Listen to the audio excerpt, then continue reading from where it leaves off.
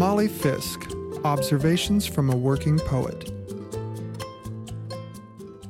If you're going to the Nevada County Fair this week, don't forget most of the chickens you see will have been thoroughly washed and blow-dried before they were transported from their home coops to the poultry and small animal display area. Yes, with a hairdryer. If you're going to the dump, don't forget fair traffic will delay your progress by at least half an hour in each direction. If you are not going to the fair, please enjoy parking wherever you'd like to on Broad Street or West Main and finding fewer people at the river. I love the 2 late summer parking boons we get, first the fair and then Burning Person. If you like fair-type rides, the ones that make you nauseous instantaneously, please be my guest. You can have my seat on the Ferris wheel, too, something I love the shape of, but hate to step into.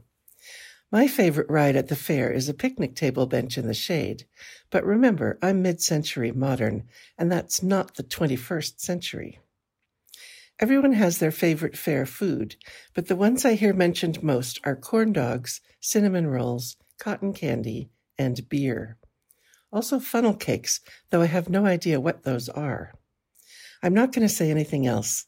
You're allowed to like what you like, even if it doesn't register on your taste buds at all and is based solely on nostalgia.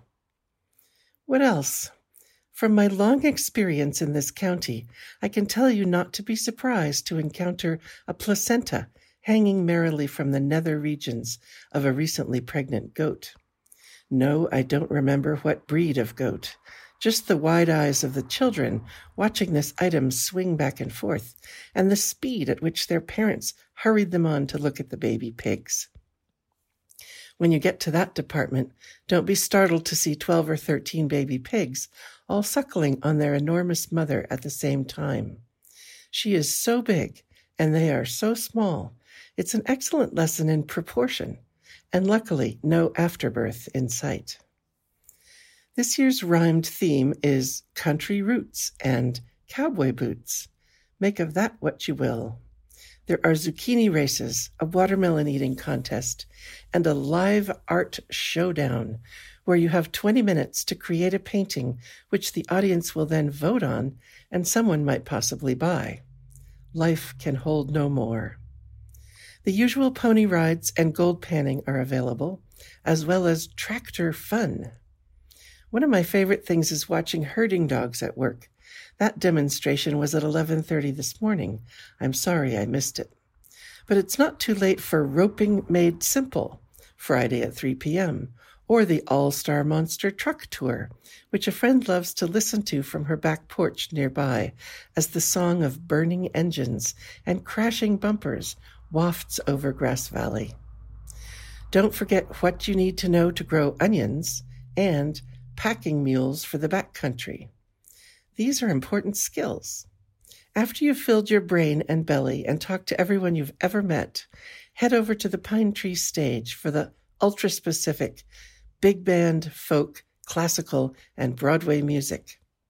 You can find out later if you won a prize for your homemade blackberry jam.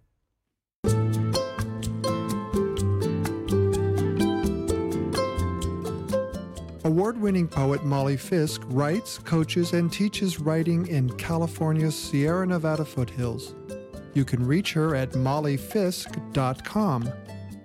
This program is produced at the studios of KVMR-FM, Nevada City, California. Funding is provided by Harmony Books of downtown Nevada City and KVMR with support from the Corporation for Public Broadcasting.